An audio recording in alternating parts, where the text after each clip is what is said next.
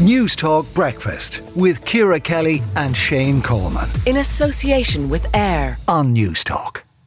Now, the UN Nuclear Energy Watchdog has said the forces behind the shelling of Ukraine's Zaporizhzhia power plant are playing with fire.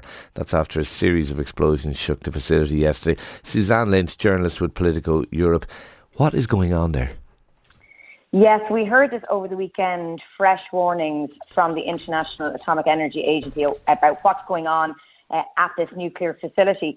And really, I think the fear now is there has been a lot of attacks from the Russian side on Ukrainian infrastructure right across the country, in Kiev, in Lviv, hitting specific infrastructure targets like electricity grids, etc.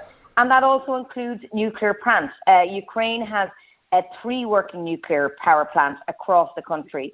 And this is a very worrying vulnerability by Ukraine as these attacks now are coming from Russia. Of course, both sides blame the others for these specific attacks that happened over the weekend. But Ukrainians are saying that there was Russian shelling in that general area as well as on in the plant. And we're getting reports of officials. The IAEA, importantly, has its own people in there, has 4 officials in there with an observer status for the last while. And they were reporting literally from the window, seeing these shell attacks. So a very kind of visceral reminder of the situation there. Yeah, terrifying reminder. So claim and counterclaim, do we know who to believe?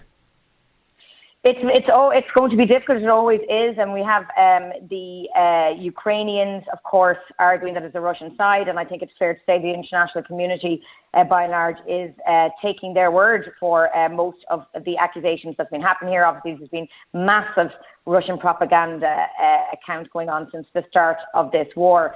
But I think it's also important that it's not just the nuclear. So when we hear nuclear, obviously we think of Chernobyl, which is obviously in Ukraine, etc.